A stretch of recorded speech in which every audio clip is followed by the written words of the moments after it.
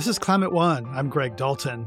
A former coal miner turned environmentalist says grassroots activists can best motivate citizens in the fight to confront climate disruption. They can communicate with their local people.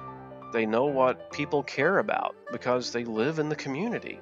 And so it makes it so much easier for them to be more persuasive. The grassroots stereotype often involves angry people with a megaphone, but that isn't always accurate. It's really just people in a community who sort of see a problem and then they get together on their own and try to find a solution to it. And what can we learn from young people pushing for change? A lot of what I do, I don't really consider work. I consider it a passion of mine, that these issues need to be addressed equitably and in a way that does not leave any community behind. What motivates the activists at the grassroots level? Climate One's empowering conversations feature all aspects of the climate emergency. I'm Greg Dalton.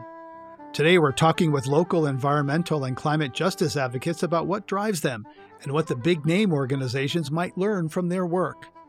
Nick Mullins is a former fifth-generation coal miner from Clintwood, Virginia, and creator of the blog Thoughts of a Coal Miner. He says growing up, his father taught him to love the woods that surrounded them. He would take me and my brother to the top of the ridge line, show us the trees. We would play in the streams. Really got connected to nature that way. His family also hunted and fished there. Mullins says as a kid, he had a lot of pride and respect for his forefathers who supported their family by working in the coal mines. But as he grew older, his views changed. When Mullins was 19 years old, a coal company opened a mine on the mountain above his family home. It devastated me. I wasn't really up on any of the fight against mountaintop removal coal mining. But I remember whenever they first started logging, hiking up to the top of the ridge and seeing what was left of the landscape. And they had just obliterated all the oaks, all the poplars, and it didn't look like the same place. And then as the months continued, they started stripping away the topsoils, and it just became, as some people have said, like a moonscape.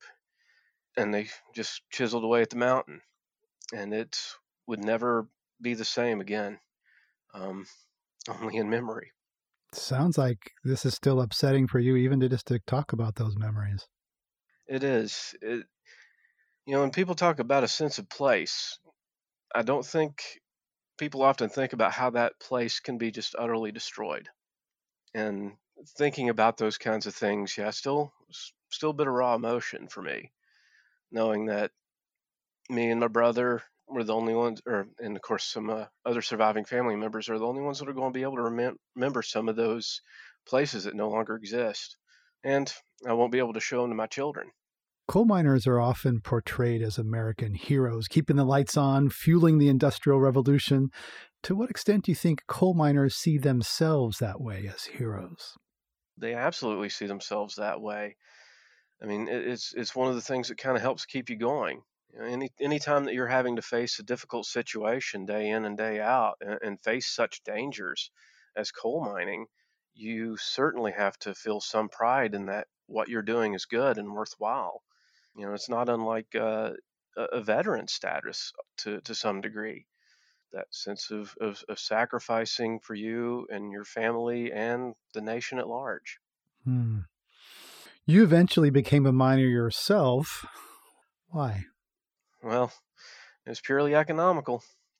You can really delve into a lot of history to contextualize the situation that's in Appalachia currently. But essentially, the coal industry owns the majority of the region. They own the majority of the mineral rights under the ground. And so there is a tremendous amount of power that they hold in terms of land ownership, economics, and politics. So the mono economy of coal that is in our region, it was created. So there are really very, very few job alternatives in the region for anyone that wants to continue living there. And you must have known you were taking personal health risks, but how did you weigh the personal economic benefits and personal health risks? I mean, I really didn't weigh them out. You just did what you had to do for your family. You tried not to think about it too often. And you did your best to stay out of the dust and not put yourself in the more dangerous situations. And once you get into the mode, you're just doing what you have to do. And if you think about it too often, it will scare you and make it difficult to go in the mines. So you just work. At some point, you reconsidered your life. What prompted that? Well, there was a lot going on. Was living in my great grandparents' old home place. We had inherited, had been fixing it up for several years, and raising our kids in the same valley that I had been raised in. And we lost it in a fire one night. Hmm. It just was such a shock to the system. We Everything that we ever had and had worked towards was just gone. I remember the night, 3 nights later, going back to work and just getting ready to go into the portal down into the darkness. And I just had to ask myself, what am I doing? What's all this worth?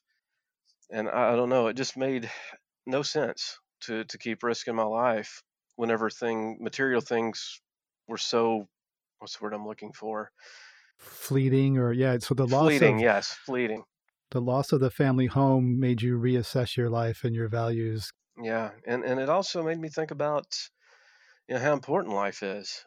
We were fortunate not to be home that night, and how important spending time with your children is, and that made me just kind of wake up and realize that life is worth a lot more than working hours of overtime and darkness and risking your life and not knowing what the next day could bring.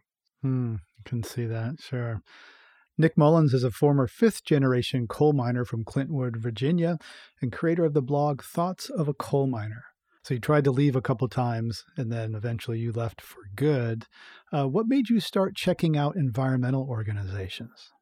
My dad had been picking up this newsletter that was being published by a local environmental organization, and they were mainly talking about natural gas.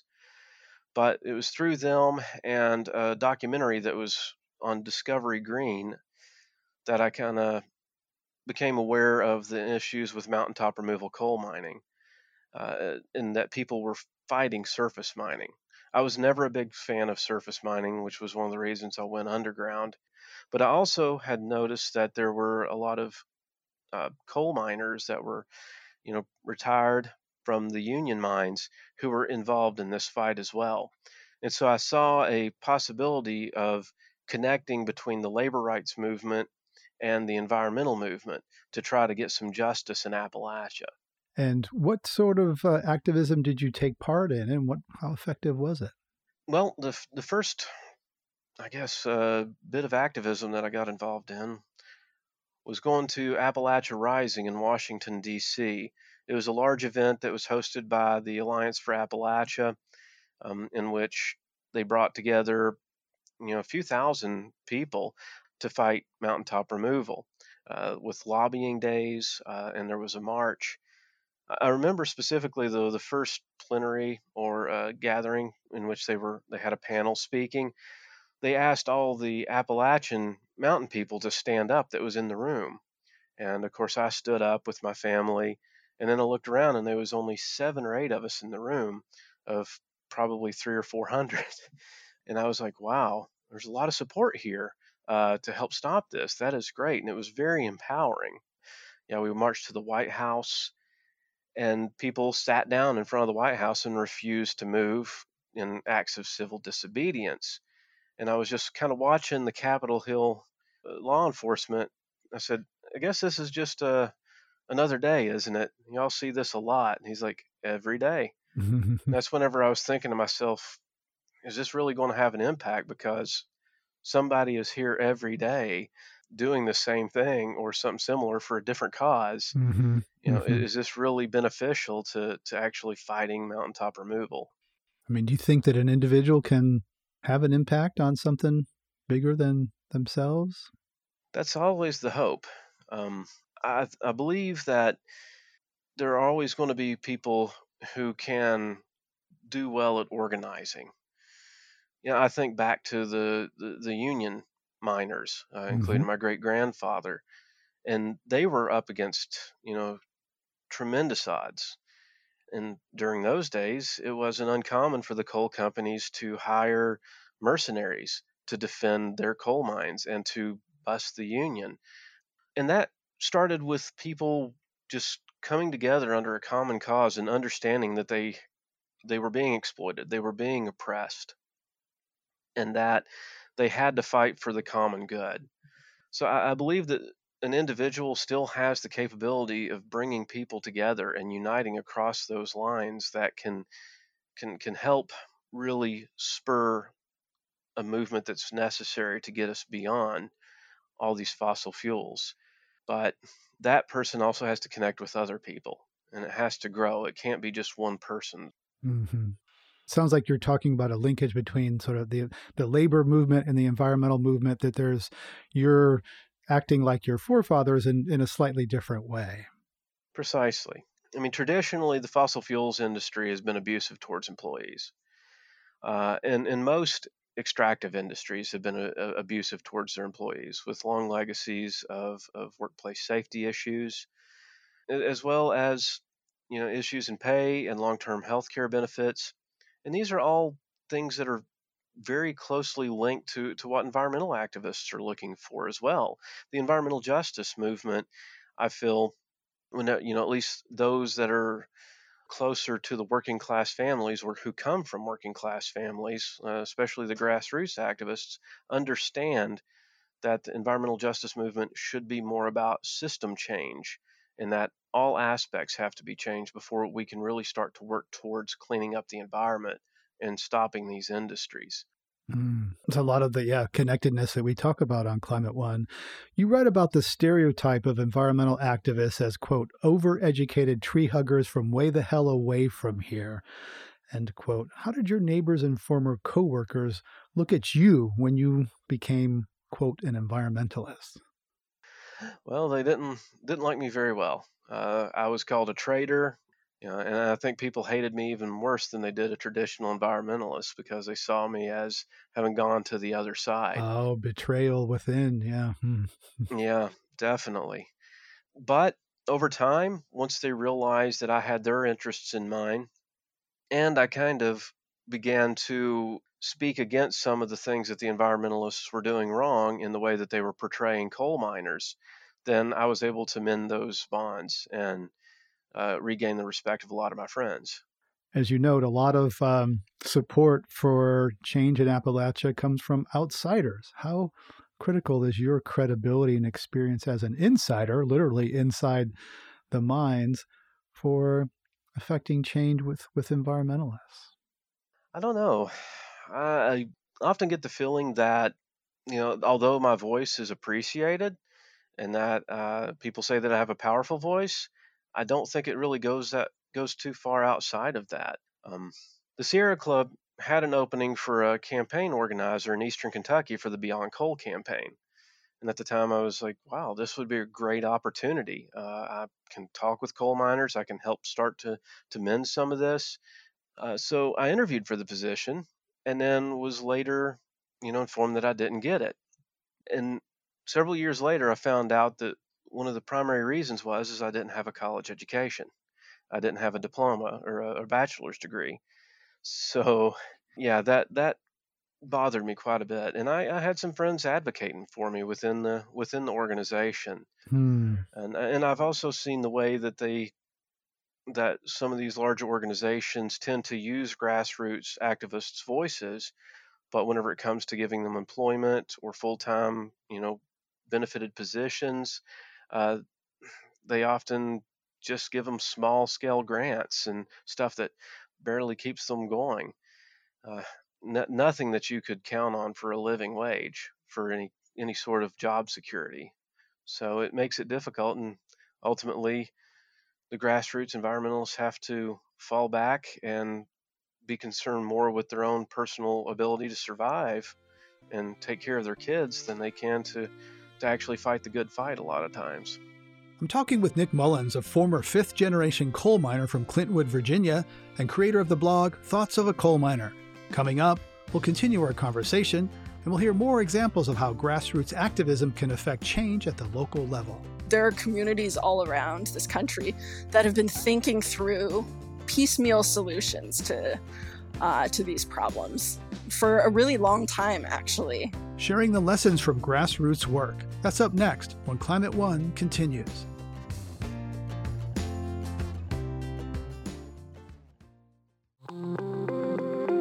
Hey everyone, I'm Dan Kortler, the host of TED Climate. Each episode, we unpack the problems and solutions of climate change.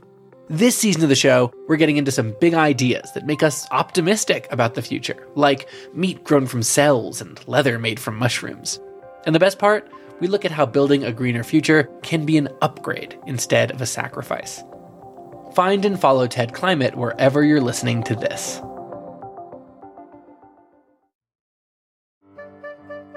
This is Climate One. Nick Mullins is a former fifth-generation coal miner from Clintwood, Virginia, and creator of the blog Thoughts of a Coal Miner. He's now an environmental activist. He's written about what he says is, quote, the unfortunate nature of the nonprofit, academic, and activist industrial complexes that overtake actual grassroots justice work. I had never heard of the nonprofit, academic, and activist complex and asked him to explain. In my experience, working in and out of activist organizations and working in academia, I've seen a lot of privilege, unfortunately, that makes it difficult to connect with the people of these areas that are being the most impacted by environmental issues and environmental injustices.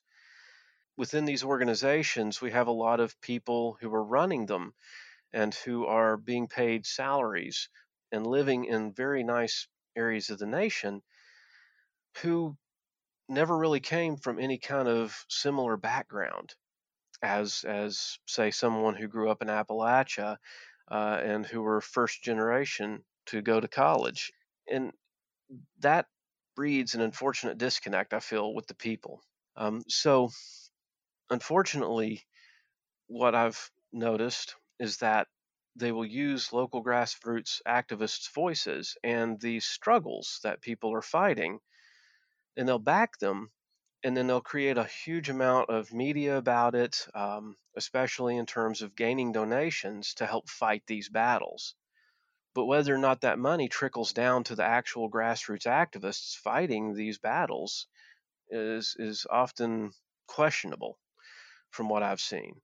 So there's a certain arrogance or elitism that you're talking about from people who think they know best with good intentions, but they don't know the local area.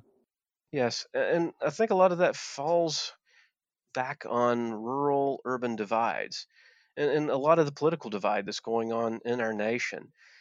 I mean, if we really think of in terms of the economy and how things work, if you are a working class citizen, if you're a coal miner, you're typically paid a lot less than somebody that went to college.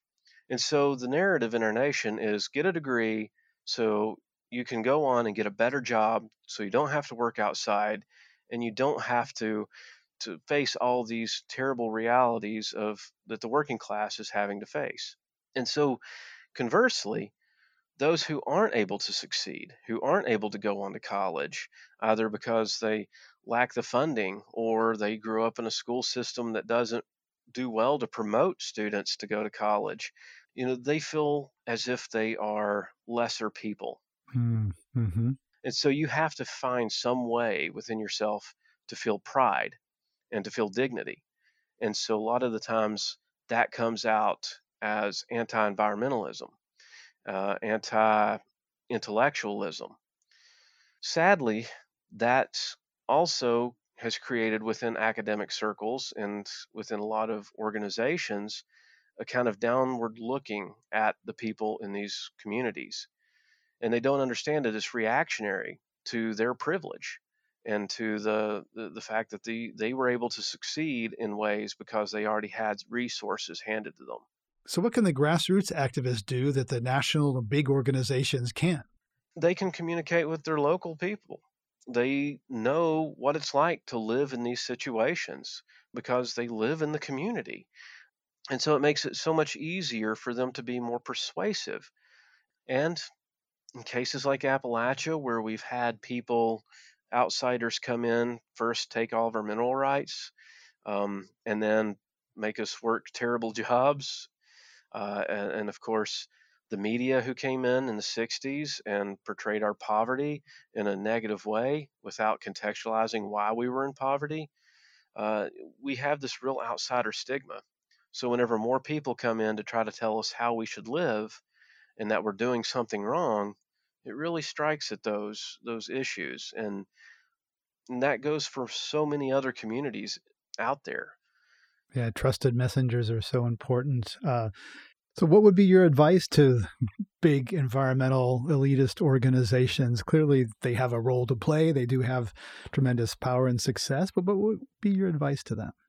My advice would be to do as much fundraising as you need to do, but you need to make sure that those funds get down to the grassroots level and that you don't need to micromanage grassroots activists, that we need resources just as much as anyone else to be able to support our families and do this important work. Uh, and that as much as you may understand the situation and that you might have read sociological work about the region, and the people, and you may be woke to all the issues that we're up against, you still haven't been able to walk a mile in our shoes. And so it's going to be extremely difficult for you to be able to do any kind of positive work. You have to rely on the grassroots people. And that means humbling yourself a great deal. Having faith in those people in communities who may not hold a college degree, who may not see everything the same way that you do, but have faith that they can and will make change in their communities if they're provided the resources. Thank you, Nick Mullins. Appreciate your time sharing your story. Thank you. Nick Mullins is a former fifth-generation coal miner from Clintwood, Virginia, and now is an environmental activist. Mullins is one of the many grassroots activists featured in the book, The World We Need, Stories and Lessons from America's Unsung Environmental Movement. The book's editor, Audria Lim, says the goal was to push against the tide of coverage focused on large environmental groups. Instead, she sought to highlight people often working in their own communities to combat pollution and build towards a cleaner and more equitable society. She says those efforts are diverse, from housing and gentrification to local food systems and sustainable businesses. The book features the work of 36 such activists, but I asked Lim if she could tell us one story that really stayed with her. There's so many good stories in here. My favorite one, or the one that really stuck with me and actually gave me a lot of hope, is based in Hawaii. And it's an interview with this man, Eric Enos. He's Native Hawaiian, but he grew up with, very little knowledge of his Native Hawaiian culture, like including the central importance of taro. It's this purple root vegetable that most people might, I love it, yeah. But it's very important in Native Hawaiian culture, which, was suppressed under U.S. colonialism. So Eric began teaching art to Native youth gang members. And he also took them hiking in the back of the Waianae Valley, which was basically just dried up. And that was where the gangs, the syndicates, would dump bodies in stolen cars, basically. And while they were sort of hiking and camping there, they found these just walls and just terraces in the ground. And these were clearly cultural sites, but they had really no idea what they were. So Eric knew that the Bishop Museum, they had some archaeologists there who, white archaeologists who were environmentalists, and he knew they would be sympathetic. So he went and asked for their help, and they sent some of their experts who found that, the entire area was once actually under taro cultivation. But, the water in the back of that valley had been diverted towards the colonial sugar plantations a long time ago. So then he went and appealed for help from a state senator and local agencies, who then sort of gave him and his youth some guidance and help and funding to sort of build a new irrigation system. And so they all began growing native plants. And through the process, all of them, they had been basically alienated from their own culture. They had been told that this was, this was a culture that was like backwards and uncivilized all their lives. And they discovered by sort of learning to farm in the back of the Waianae Valley, they learn about the land, their own culture, and also about the taro in the process. So, I mean, the reason that I really like this story and it sticks with me is, it's really touching, but it also shows how, I guess, lots of different kinds of institutions and people from different communities and backgrounds can collaborate and come together to support this like very tiny community to build like a very different, more just, more equitable, and more resilient future. Right. And relying on each other and sharing, and I'll help you here, you help me there. It's not all about a commercial or financial transaction. One of the people you feature, Bernadette Dementieff, is executive director of the Gwich'in Steering Committee in Alaska, says she's always had to straddle two worlds, quote, one that's being pushed on us and another we're trying to protect. Do you see a difference in approach with activists whose way of life has been under attack for generations, Indigenous and Black people, from those where their threat is newer and more sudden? Yeah. There definitely is a difference. I think for communities like Bernadette's, and also with somebody like Eric Enos, the Native Hawaiian activist who grew up, with very little connection to his land or culture. When you sort of grow up with that sort of identity, it's really not just one thing. It's that you're like generations and generations of your ancestors, say as an Indigenous person in America, you've been repeatedly pushed off your land, had your land stolen from you repeatedly. And then there's histories of, Native kids being sent to schools where they're taught that they need to, forget about everything, their entire culture, that they shouldn't speak their language, that they should, hate the things about them that, their families probably really treasured, the culture, food. Yeah, it's cumulative. That trauma, what I hear you, there's intergenerational trauma, the people who've experienced that generation after generation, and people of color, Indigenous people know that and live that trauma. And you write that many groups and activists have understood for decades that pollution and environmental destruction besiege their communities, pipelines, factory farms, dams, those are symptoms of America's deeper dysfunctions. One thing that jumped out at me in your book is the Sorrell Report commissioned by the California Waste Management Board, which actually put in writing that waste facilities should look for low education communities open to exploitation who don't speak English and are Catholic.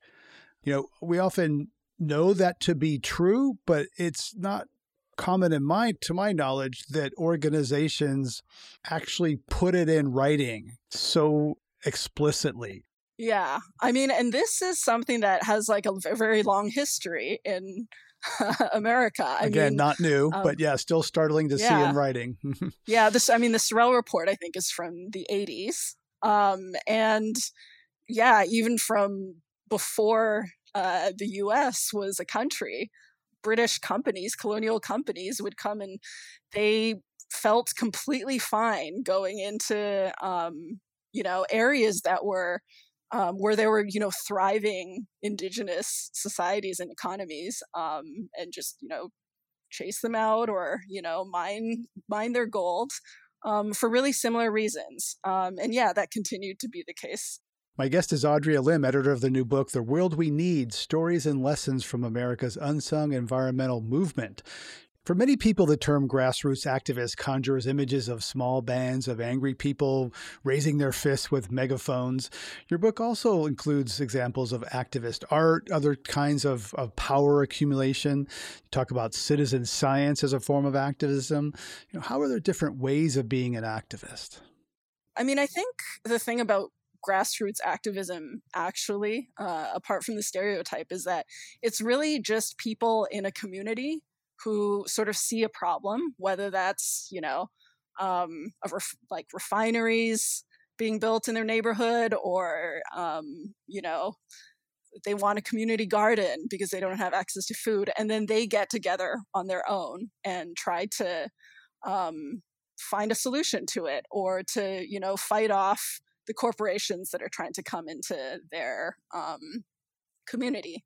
And it's really as simple as that. Grassroots activists can be, mothers and grandparents, who are concerned about these kinds of things, or scientists in a community. And so, grassroots activists can also use just a range of different tools. So collecting data can make you an activist too. It doesn't have to be, that sort of stereotypical, shouting. You can collect data with an application, and that can be an activist. Yeah, and there are activists in the book who, for instance, came together to try to pressure all the different dollar stores to just to stop selling products in their dollar stores that had toxic chemicals. And one thing that the activists there talked about, these are very small grassroots, farm worker or just like little citizens groups in these poor communities. And some of them talked about how, they had been doing a lot of these protests and just activist work in their communities. But one really important turning point for them was when they just linked up with some of these bigger, more resourced groups who had access to, scientists and just the resources to be able to fund these scientists to go and test all these different products and actually generate data on what chemicals actually were in all of these products. And then, to be able to bring that data to, big funders and to politicians and to shareholders meetings, and to be able to, pressure these much bigger institutions. So there are benefits of scale and resources that the large organizations bring. The subtitle of the book, The World We Need, is Stories and Lessons from America's Unsung Environmental Movement. So what are some of the biggest lessons you hope readers will learn from the book? The climate crisis just feels like this really big, almost unmanageable thing that, there's a lot of despair around how we're going to tackle this problem that seems to require really changes to everything around us.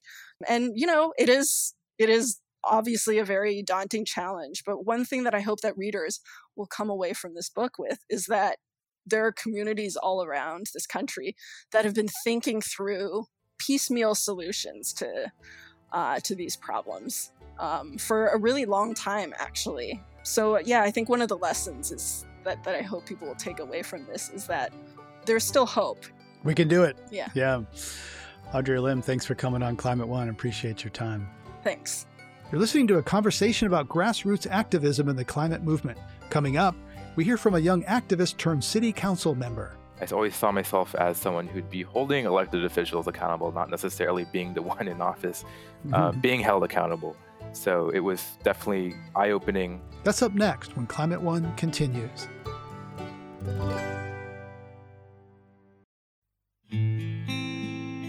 This is Climate One. I'm Greg Dalton. We're talking with grassroots activists about their role in the environmental and climate movements. Environmental contamination from fossil fuels or heavy industry can leave a long legacy in a community, often in the bodies of residents. San Francisco's Bayview Hunters Point neighborhood is one such place. Climate One contributor Daphne Young brings us the story of an advocate who is carrying on the legacy of her activist mother by creating a foundation to spur on the next generation to push for clean neighborhoods. My mother's name is Marie Harrison. In San Francisco, also known as the mother of the movement, the mother of environmental justice. That's Ariane Harrison, the daughter of Hilda Marie Harrison, a longtime environmental activist in the Bayview Hunters Point community. My mother started off, she didn't set out to be an activist. Back when Geneva Towers was getting dismantled, she fought and advocated for the tenants to have access and be moved over, transitioned over into the new apartments they were building. From the early 1970s until her death in 2019, Marie Harrison was a champion for her community. She organized rallies, wrote articles in local newspapers, calling out the U.S. Navy and Pacific Gas and Electric for leaving toxic waste in the predominantly black community of Bayview-Hunters Point, which now has the highest number of cases of asthma and respiratory disease in San Francisco County. And Marie Harrison took her claims all the way to City Hall. You know, my mother, she started the fight against PG&E. PG&E was spitting all kind of toxins into the air, right? My mother did tours of all the toxic sites in Bayview. Her daughter, Ariane, says the fight against PG&E and the Naval Yard became personal for her mother when their own family started to have health problems. You know, the reason that my mother was so outspoken about what was going on down in the shipyard in the toxic site around her was because of her grandson, because she couldn't figure out why my son, my baby, was getting sick so much. Not only was Ariane's son constantly sick, but her sister was diagnosed with breast cancer at 30, and her father died of colon cancer. Everybody was getting sick. You know, there's a documentary you can look up now on YouTube just about Hunters Point alone, and all you hear residents talking about is people having nosebleed, people dying of cancer. You know, part of her fighting for the community, she developed a respiratory disease herself. In 2019, Ariane's mother, the Bayview trailblazer, Marie Harrison, died from chronic lung disease at age 71, yet she never smoked. The U.S. Navy shut down what became the Superfund site back in the early 70s. It took PG&E until 2006 to close the fossil fuel burning power plant. Marie Harrison's activism contributed to both closures. All right. What do we want? Justice. This past Earth Day, Ariane followed in her mom's footsteps and joined about 100 protesters at San Francisco City Hall. She urged city officials to call for a moratorium in the Bayview-Hunters Point neighborhood and to get the health department to help fund the biomonitoring center in Bayview, where residents could have their urine tested for toxic chemicals left behind at the Navy shipyard. They need to test the people. If you cannot test the ground, then you need to take them scientists and have them to test the people that have been there, living there the longest. I'm saying, you want us to shut up and go away? Test us. Discredit what we're saying. Earlier this year, Ariane helped create the Marie Harrison Community Foundation in hopes of continuing her mother's work to shed light on the environmental injustice taking place in the Bayview-Hunters Point neighborhood and to finally get the Navy shipyard cleaned up. I wanted my mother to be remembered, and other people wanted my mother to be remembered as well for her services she provided to the community and other communities abroad. Because my mother just wasn't central to San Francisco. My mother worked with all of the Bay Area and different things across the Bay and indigenous tribes. Ariane says the purpose of the Marie Harrison Community Foundation is also to offer scholarships to educate, advocate, and promote young community leaders through environmental science and activism. My mom was 5'2", but I'm telling you, she had the loudest voice in the room. She didn't mind going to City Hall and sharing her views about what was going on, and she didn't mind taking the Army with her. In San Francisco, I'm Daphne Young for Climate One. 4 years ago, I interviewed a young climate activist named James Coleman. At the time, he was a high school senior in South San Francisco, an industrial city separate from its more famous neighbor. Now he's a city council member. I invited him back on Climate One, and we started by listening to a clip from our conversation in 2017. I'm an aspiring scientist, and as scientists, we see that they stick to their labs, they stick to their science. They're not really out in the political world. But right now we're seeing that politics and science are merging together, and that scientists have to be a voice in our society. They have to get out, they have to tell us what the facts are and how we should use our policy to fight climate change. So you're studying regenerative biology at Harvard, but now you're also the youngest member of the South San Francisco City Council. How have your views changed about the balance of science and politics? I feel like just throughout my college career, I've kind of done what I said in that clip where I did pursue science. I am majoring in biology. I have been working in a lab for the last 3 years until the shelter in place. And despite spending much time in the lab, I still found time to be involved politically and with the issues, whether it be on campus in Boston or here in my home community. So how do you see the interaction between politics and science? Because some people would say science shouldn't be political. It's been politicized in this country, just facts and politics. How do you see that interaction or the tension between them? Yeah, I think there's a lot of tension. I think especially with COVID, there's a lot of tension between the science community and politics. I think the pandemic has been politicized, unfortunately, through the Trump administration. And we're seeing the impacts where folks aren't wearing masks, where folks are refusing the vaccine, and it's not based on any hard science. So I think it's really important that scientists speak out and say that, these are undeniable facts. These facts need to be taken as facts and not politicized by whatever is happening in the national discourse.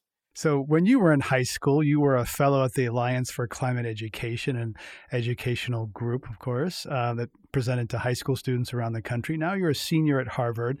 You've been an advocate for the fossil fuel divest Harvard and a co-founder of the Harvard Undergraduates for Environmental Justice.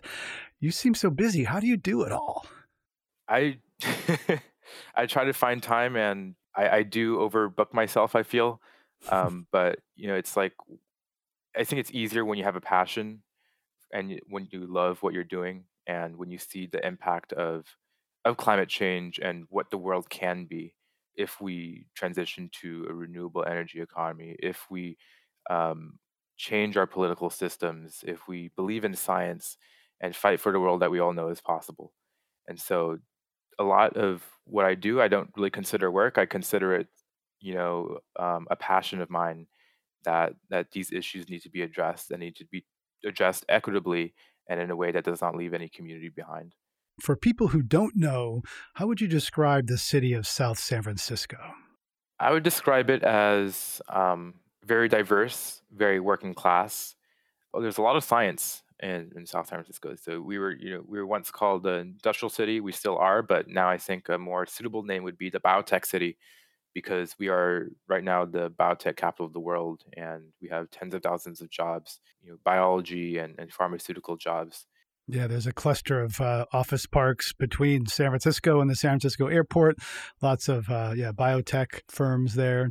Walk me through the process for you're a student at Harvard, but you're shelter in place. You're studying remotely in your home in South San Francisco. And how do you decide then to, hey, I'm in college, but I think I'll run for the city council? How does that happen? Yeah, it's really weird, because the pandemic is what allowed me to run for office and also serve while still finishing up my studies at Harvard. And so a bunch of friends that I graduated with in high school and we started going to school board meetings and city council meetings and trying to see what was going on in our home community. And then we saw that the murder of George Floyd happened in late May. And we were all taken aback by that. And we saw that our home community of South San Francisco was no stranger to its share of police violence. When we went to our city council and we were asking for change, we were asking for accountability, the way the old city council responded was, to many young people who were getting involved in local politics for the first time, they were responding dismissively and condescendingly. And when I saw that there was this disdain for the youth community who was demanding change, that I saw that, we needed to hold our elected leaders accountable. Did the political establishment take you seriously? How did they treat you at first as a college candidate? Well, yeah, they didn't treat me too seriously at the beginning, but I think all it really takes is a conversation for someone to know that you're serious, that you care about the issues, that you're fighting for the right things. And so we ran a campaign that was grassroots. We didn't knock doors because of the pandemic, but we did lots of flyer drops throughout the district. We made probably 17,000 phone calls, and we raised money primarily through small dollar donations. And we were able to outraise the incumbent and have an average donation that was 10 times less than my opponents. And it just goes to show that, with people power, you can beat the political establishment and run on a campaign with an unapologetically progressive campaign and win. How often did you talk about climate during your campaign? Very, very often. And this was, remember in San Francisco, it was last September where we had that Orange Wednesday, Oh, where yeah. the skies were all orange, and that scared a lot of people. Like, is this the future? Is this the Blade Runner future that we're looking at here? Is this going to be the status quo? And I saw that our city could be doing so much more to address climate change through requiring all electric buildings and electrical appliances to where we can make that transition faster. So, what was it like as a 21-year-old going into your first online meeting as an elected official? It was very interesting. I don't really have words to describe it. Growing up, I never saw myself as an elected official. I always saw myself as an activist because that's what I did in high school. That's the role that I had as a college student. I always saw myself as someone who'd be holding elected officials accountable, not necessarily being the one in office, being held accountable. So it was definitely eye-opening, and even sometimes today, these days, I just sit here thinking like, am I really a council member? Um, doing these things and trying to fight for these policies. What's it like being on the other side now? It's much different. There's certain things you can say as an activist and certain things you can't say as an elected official. And so I've had to change the way I conduct myself publicly, because I'm not just, I'm not representing like an activist organization now. I'm representing the city of South San Francisco. And that means that I need to represent every single resident of South San Francisco and their interests. And I've also seen that there's a lot of bureaucracy involved. There's a lot of interaction between state and local and federal politics that a lot of people, and policies that a lot of people don't realize, and that some things you can do at the local level, some things you can't. One thing would be like qualified immunity. That's not something you can do at the local level. That's a state and federal level thing. But with REACH codes, and what are REACH codes? REACH codes are building codes that go beyond state regulation. And so, for example, would be like requiring all electric buildings, or banning new construction that includes natural gas, requiring more electrical vehicle chargers in new construction, things like that, that basically go beyond state requirements, and that local cities can pursue, that can really be an example for other cities to follow and for the state to eventually adopt in the future. So when you talk to your neighbors, now constituents, how do you talk about climate and things tangible relative to their lives? Yeah, I talk about the need to transition away from fossil fuels, and how we can do so at the state level. And I also talk about the need for a just transition. I think one of the most important concepts when it comes to climate change is the concept of environmental justice, and acknowledging that climate change affects different people in different ways, and that when we address climate change, it has to be done so in an equitable way that does not leave any communities behind. And so, that means job training programs for coal miners, and also ensuring that low-income communities of color, marginalized communities, that they are getting the resources that they need, like air purifiers, so that they're not being disproportionately impacted by climate change.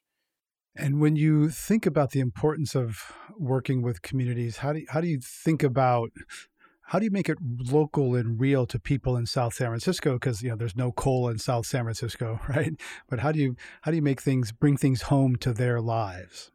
I think a lot of people are now kind of shocked and scared about the annual wildfire season that we have in California now. Growing up my entire life, there never really was a wildfire season where we had weeks of polluted air that was hazardous to breathe. But ever since, I believe it was 2018 or 2017, we've been having annual wildfire seasons where classes have been canceled, where you have ash in the air for weeks at a time, where you have so many homes being destroyed because of climate change intensified wildfire seasons. And I think people, they realize it's not the community I grew up in. And they don't want this to be the status quo, and that something needs to change. That means, changing the way we conduct our system of energy, and making it more renewable and more sustainable. Youth are really pushing the climate conversation and pushing people in power. And, there's a lot of resentment even at the baby boomers and what they've done. I'm curious about what the reaction has been of some of your peers to you going into elected office. I think a lot of folks are inspired, and they want to see more activists in office. They want to see more youth in office, more Gen Zers. We're not talking about millennials anymore. We're talking about the Zoomers and having them take over. And, it's not everyone. Some people want to stay in the activist position. They want to continue. And that's just how they see their role as, right?